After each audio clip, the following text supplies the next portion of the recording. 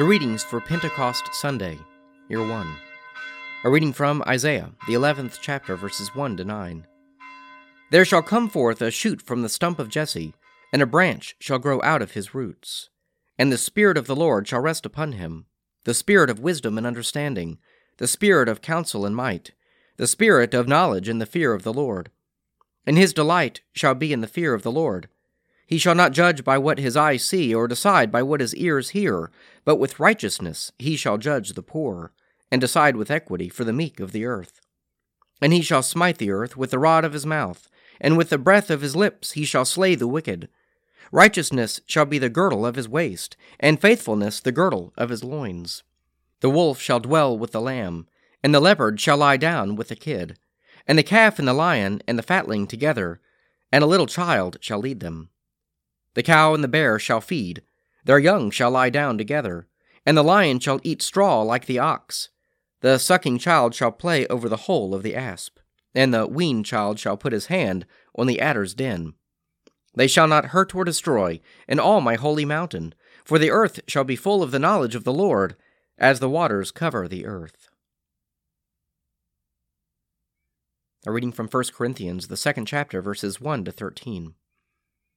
When I came to you, brethren, I did not come proclaiming to you the testimony of God in lofty words or wisdom, but I decided to know nothing among you except Jesus Christ and him crucified.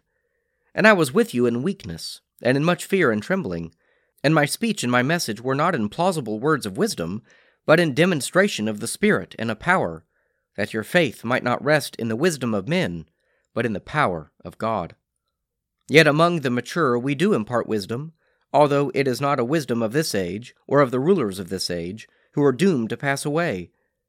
But we impart a secret and hidden wisdom of God, which God decreed before the ages for our glorification. None of the rulers of this age understood this, for if they had, they would not have crucified the Lord of glory. But as it is written, what no eye has seen, nor ear heard, nor the heart of man conceived, what God has prepared for those who love him, God has revealed to us through the Spirit. For the Spirit searches everything, even the depths of God. For what person knows a man's thought, except the spirit of the man which is in him? So also no one comprehends the thoughts of God, except the Spirit of God. Now we have received not the spirit of the world, but the Spirit which is from God, that we might understand the gifts bestowed on us by God. And we impart this in words not taught by human wisdom, but taught by the Spirit, interpreting spiritual truths to those who possess the Spirit. A reading from the Gospel of St. John, the 14th chapter, verses 21 to 29. He who has my commandments and keeps them, he it is who loves me. And he who loves me will be loved by my Father, and I will love him and manifest myself to him. Judas, not Iscariot, said to him, Lord, how is it that you will manifest yourself to us and not to the world? Jesus answered him, If a man loves me, he will keep my word, and my Father will love him, and we will come to him and make our home with him. He who does not love me does not keep my words, and the word which you hear is not mine, but the Father's who sent me. These things I have spoken to you while I am still with you. But the Counselor, the Holy Spirit, whom the Father will send in my name, he will teach you all things, and bring to your remembrance all that I have said to you. Peace I leave with you, my peace I give to you, not as the world gives do I give to you. Let not your hearts be troubled, neither let them be afraid. You heard me say to you, I go away, and I will come to you. If you loved me, you would have rejoiced, because I go to the Father, for the Father is greater than I. And now I have told you before it takes place, so that when it does take place, you may believe. Psalm 106, Part 2. Israel made a bull calf at Horeb, and worshipped a molten image. And so they exchanged their glory for the image of an ox that feeds on grass.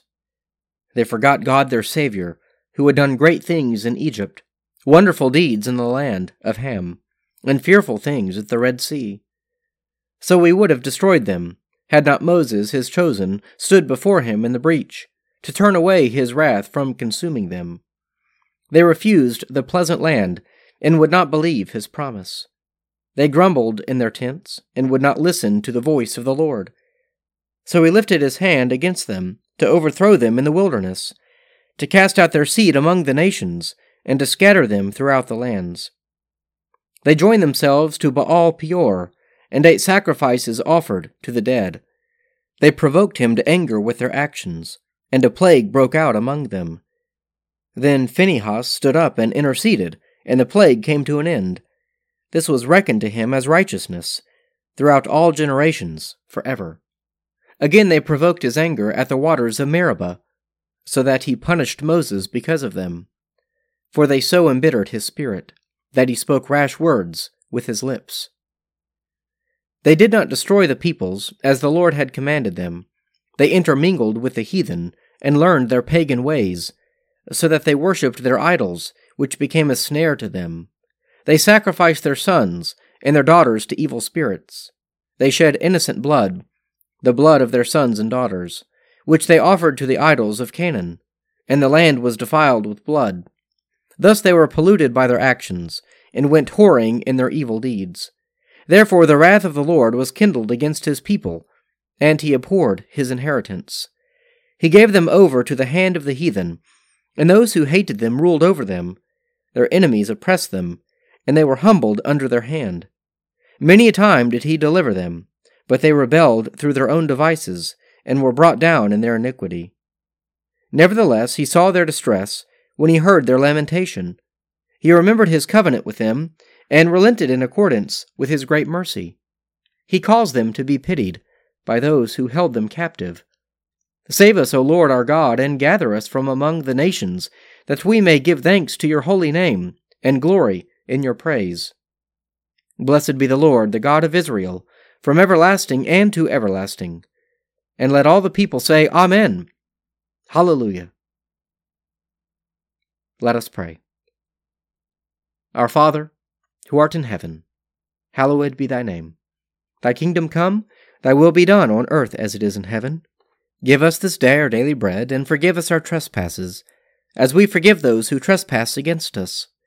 And lead us not into temptation, but deliver us from evil.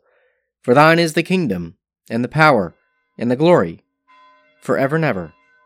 Amen.